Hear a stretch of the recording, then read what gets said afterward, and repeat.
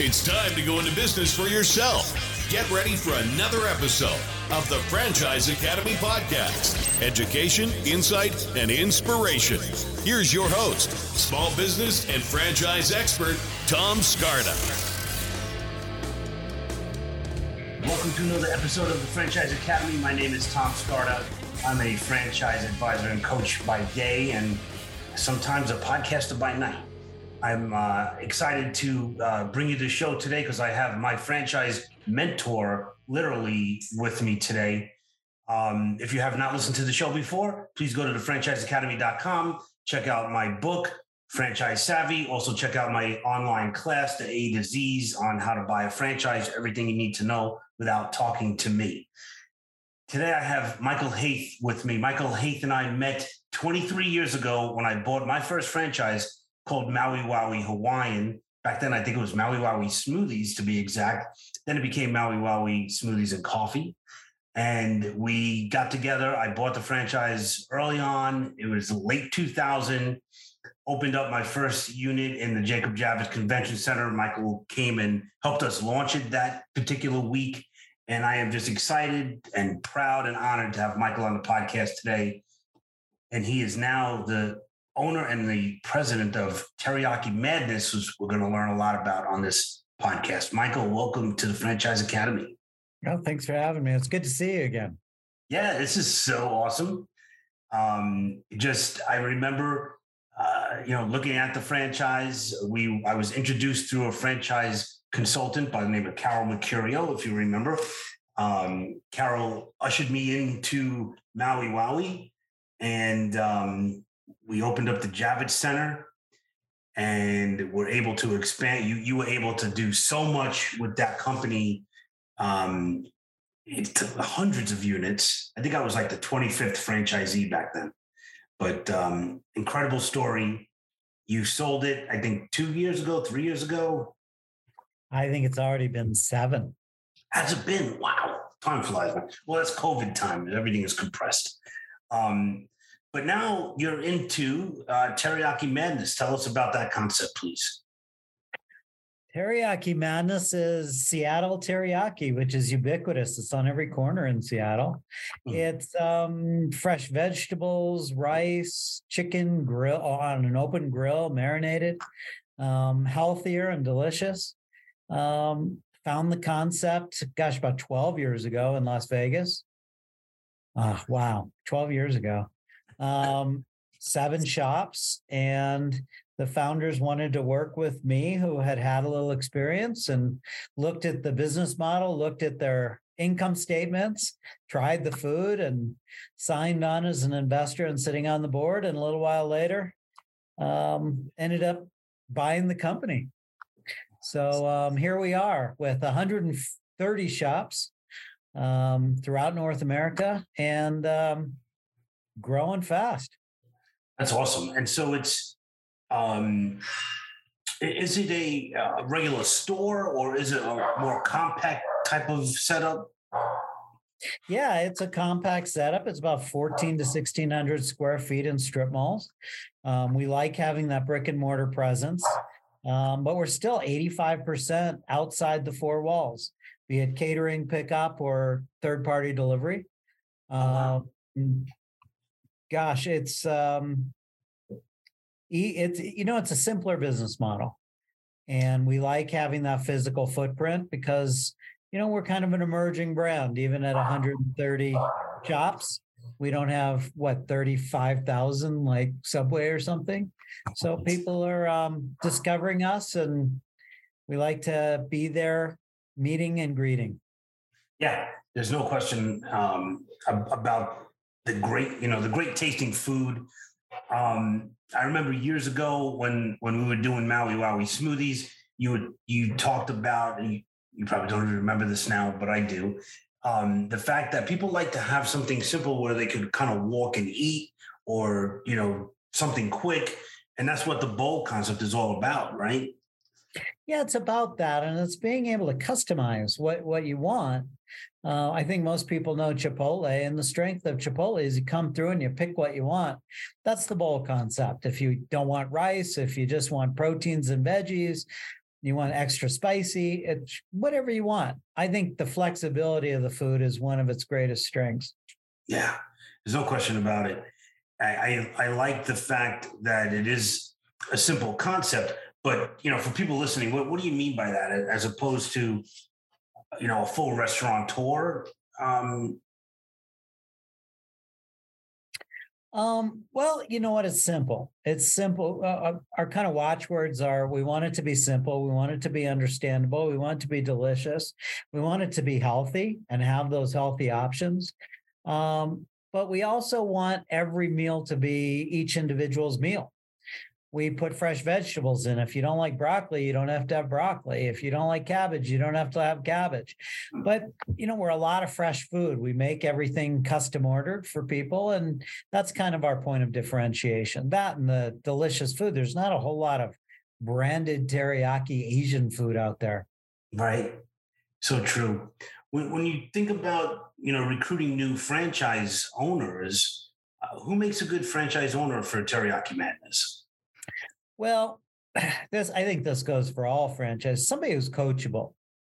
If you're going to cut a big check to be part of a franchise system and they're going to accept you in, you need to be coachable. You need to learn. You have to have 2 ears and 1 mouth. The folks who succeed really follow the operations manuals that have been developed over a couple of decades.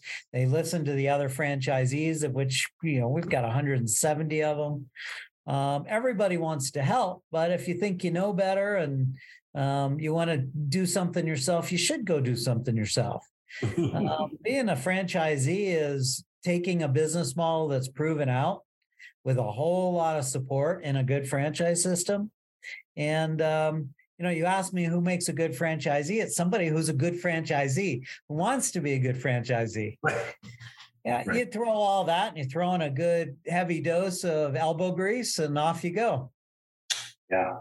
Yeah. And the elbow grease is a great thing to mention, because just because you buy a franchise doesn't mean you're going to be successful. It's like, just because you joined the gym does not mean that you're going to get in shape.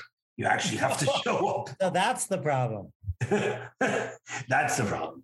I have found recently that you could outsource just about any project that you have, but I have not been able to find somebody to work out for me. When you do, Kevin, call me. Right. And we'll franchise it. That is great. So are people buying multiple units when they buy Teriyaki Madness, or is it just a single unit for most people? Depends on their situation. We've got some folks who are coming to this country and they would like to buy a business. They want to start off small.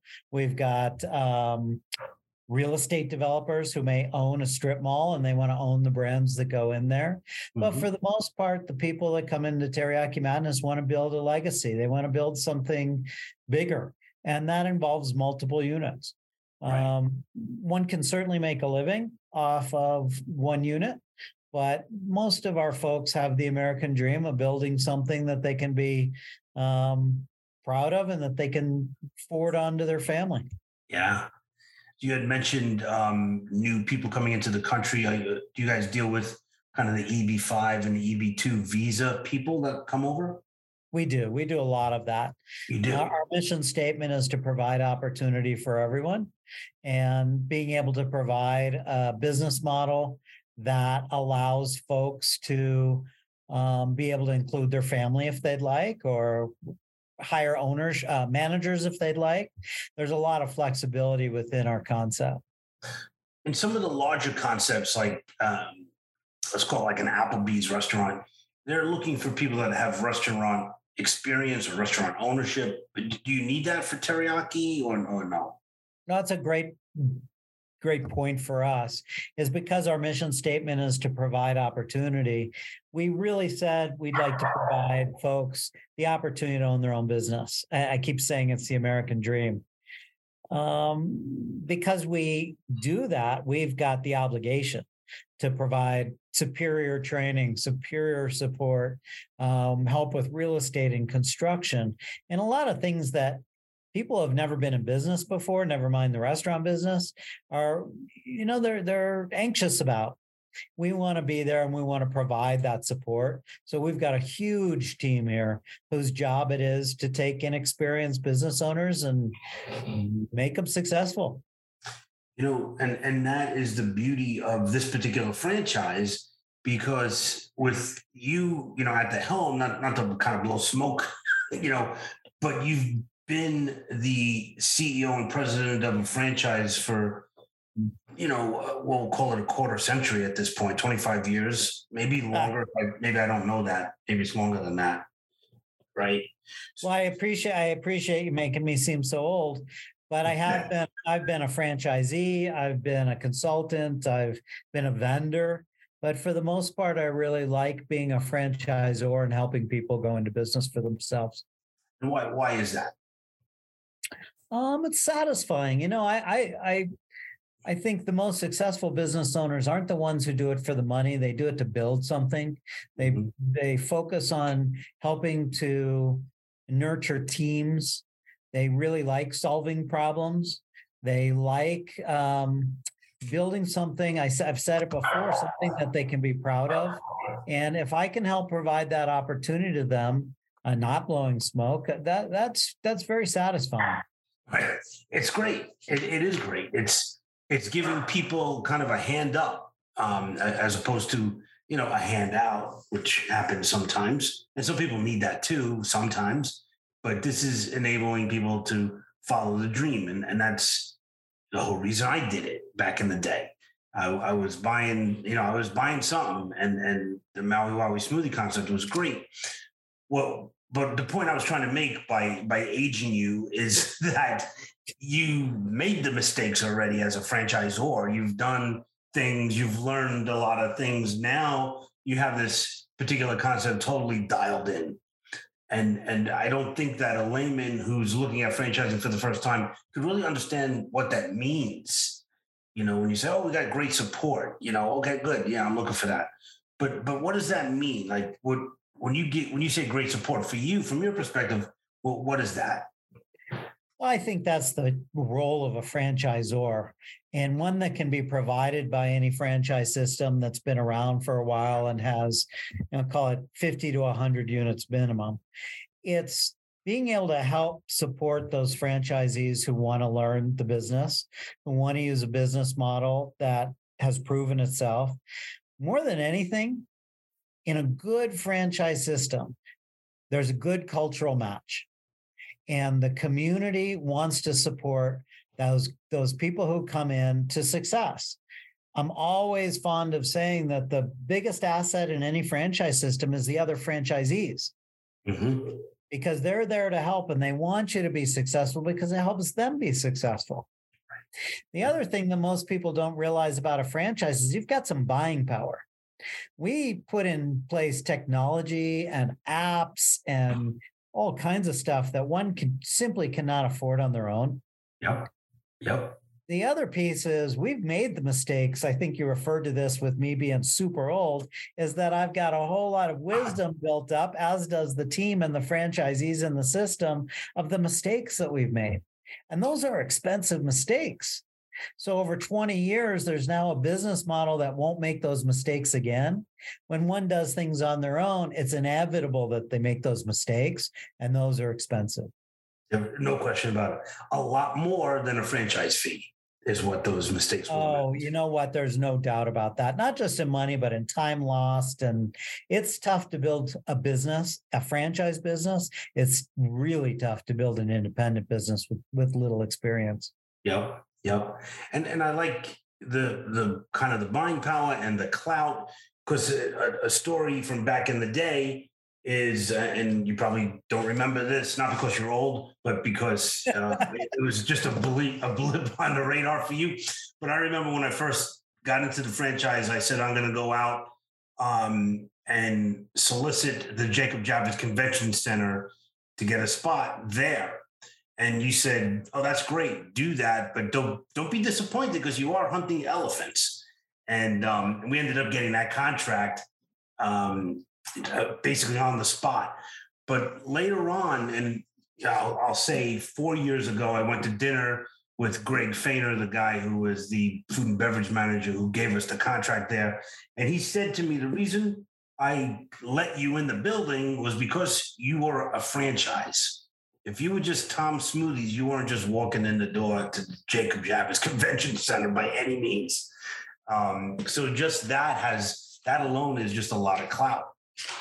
I hear it all the time when we ask a candidate why they're looking at a franchise, and they say, we're really buying a brand. Well, the brand has a lot of weight, but the guy who you met with, he understands that there's also all of the processes and systems. So you know how to run a professional business.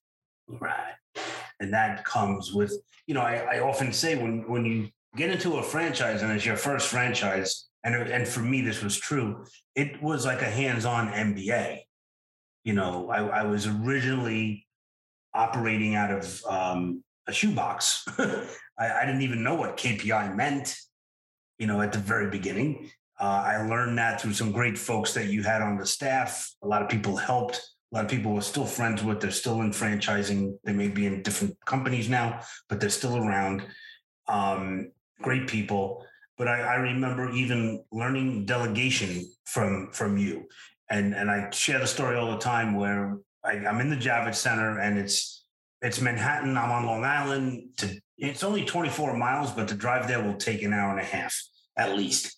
And so I was going back and forth on the train and we would have, the smoothie kiosk. It was a tiki hut on wheels. And we had these washcloths that we would put out because that smoothie stuff was, splashing all over the place. And, we had our aprons and all that kind of stuff. And I would bring that stuff home and I would wash it and I would bring it back the next day and all of that. And one day you called me and you said, so how's it going? I said, it's going great. We're just freaking killing it.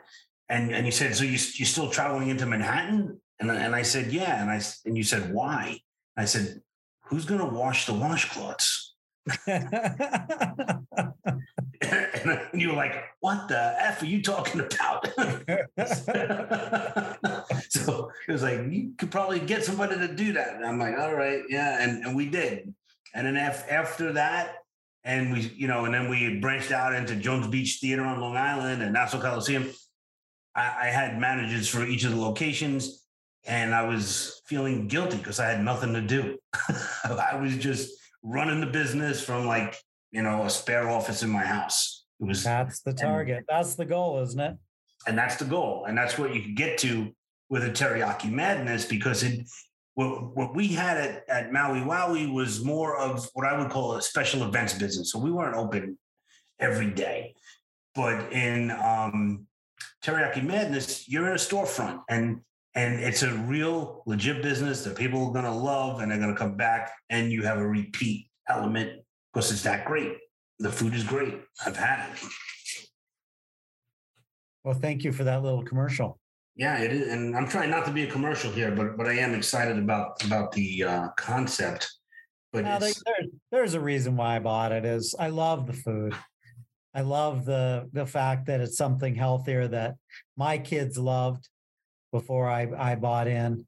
My family loved it. They still eat it. I've got a couple of kids around the country and they always call in and talk about their experiences.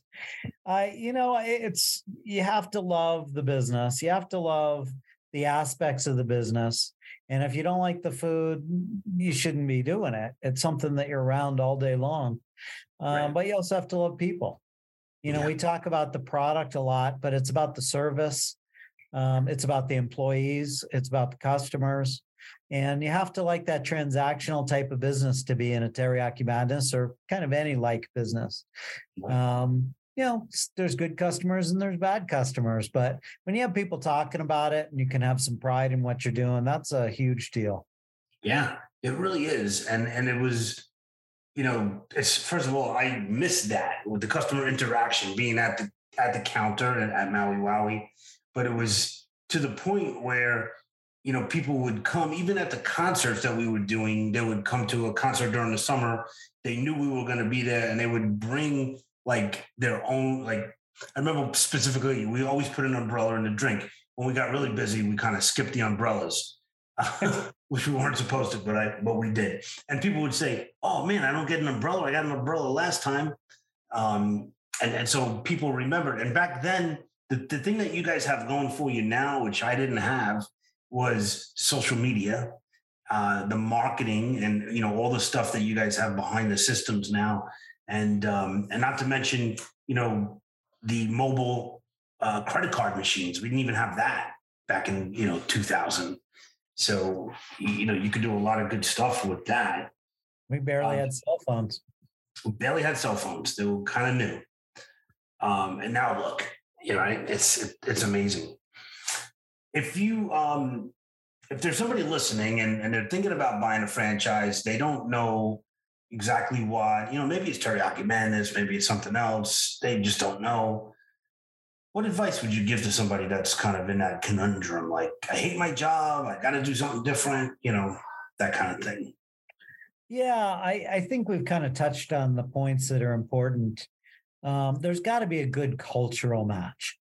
It's not just the business. It's not just the numbers. I think the folks that are the happiest are ones who see the world the same way as their franchisor or the rest of the community. I think it's very important to reach out to other franchisees. I think it's very important to meet other business owners. Break bread with the team. Make sure that you're going to get married here for 10 years minimum on most franchises. For us, that's everything. Is if you don't match the culture of our community, there's going to be friction. The second thing is you got to work. For people who think, okay, I'm buying a business so I can go play golf and tennis every day, that's just, you're not going to be happy. Yes, that can come, but after investing probably a year or two of your life into getting to that position, minimum. Right. The third one is, I think there's some misconceptions about franchising. Is that just because you buy a franchise, you're going to be successful? And I like your analogy there where, no one's going to work out for you. You can't join a gym and it just happens. You got to work at it just like any other business. And you have to be ready to work harder than you've ever worked before. The good news is you're working for yourself. And the good news is that if you're passionate about it and you really love what you're doing, and that may not be teriyaki, it may be building a team and giving people opportunity. It may be creating relationships and creating friends. That's great. But you have to be passionate about some aspect of the business in order to be successful. Yeah, no, there's no question about it. And it's not, one thing I like to make clear about the passion thing is that it's not, I love golf, so I want to buy a golf franchise, because that could be a mistake. It is more about the role of the franchise owner. So you have to discover what that is, because that's what you're going to be doing, whatever that role is. And it's different for every franchise. So, sometimes you got to be in that, by contract, you're in the store 40 hours a week. And for other, franchises, you might only be responsible for a few hours a week, whatever it is. So you have to be passionate about the role, like you're saying. Maybe you're a relationship builder or whatever it might be. So that is awesome.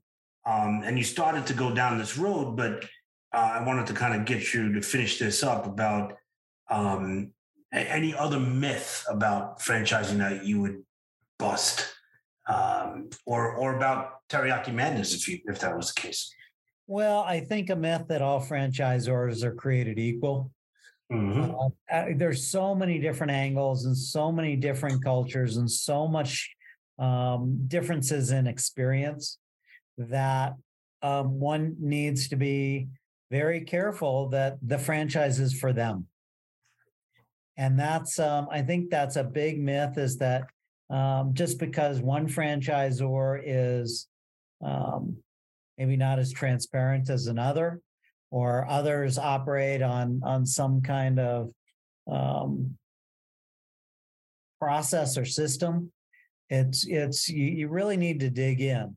Sure, we want you to be excited about it, but we're going to make sure that you come in with your eyes wide open, and we're going to be as transparent as possible. Make sure that you talk to the franchisees. Make sure that you do your due diligence. You don't need to take a whole lot of time doing it. Just make a decision, right? My best saying is make the right decision or make the decision right. Yep. That's the way to say it. Make that decision, and most of the time you're going to be making it right. Yeah. And that's a lot of the work, and that's a lot of the satisfaction of building something. Right. And there's so many great, exit strategies, or you could keep it and let it pay you dividends into the future, whatever you want, but it's yours. You're building it. I think another misconception is that, you're going to tell them as a franchisor when they could sneeze and when they could go to the bathroom, and it's not like that at all. It's not like that free. At all. Well, our job is to protect the brand, and for us to protect your investment, we need to make sure that everybody is providing a great experience. Yep. And we're pretty dead set on that. Now, how you do it, that's kind of sort of your business. Right. Yeah. And I love that. And then the last thing I want to say about not all franchises being equal, a lot of people don't realize that really any business could be a franchise. You just need to go through the process of getting the franchise disclosure document done. Just because somebody is selling you a franchise doesn't mean that it's a good business or it makes money or there's support. So to your statement before, you got to do that due diligence. Call franchise owners and ask a lot of questions, submerge yourself before you spend any money. And we allow you to do that. I believe it's the most transparent investment that you could make in the world, as far as I know, in the world. It's true, because the FTC has created a lot of transparency and a lot of visibility into the business. You just shouldn't be shy, because it's not just your money. You're making a life decision here. It doesn't have to be forever, because especially in a franchise, there's a lot of exits. There's folks who want to buy your business. But you know what? It's don't do it quickly, because it's a big decision. Yep. Right. Do it quickly, but don't do it quickly. Right. You don't have to draw it out. Right. Do your due diligence. It should take about 8 weeks. That's about it. At the most. And you know what? You're going to know. You're going to know when that's the cultural piece, is when you feel good about it, that's when it's right. It's like when you walk into the home that you own, you get that feeling, this feels right. You can't explain why, but you'll get sort of that same feeling when you understand the culture of the franchise. And that's when you got the right franchise. Exactly right. Cool. Michael, I want to thank you for your time. This is just, again, an honor to have you on the Franchise Academy here. This is so cool. And we'll talk more, and maybe we'll run into each other at a franchise conference somewhere in America. That's good hanging out with you again. It was my pleasure. Yeah, absolutely. My pleasure too. And we'll talk soon. This has been another episode of the Franchise Academy Podcast. For more info, go to our website, thefranchiseacademypodcast.com. Remember to subscribe to Tom Scarda's YouTube channel for educational videos on franchising, education, insight, and inspiration.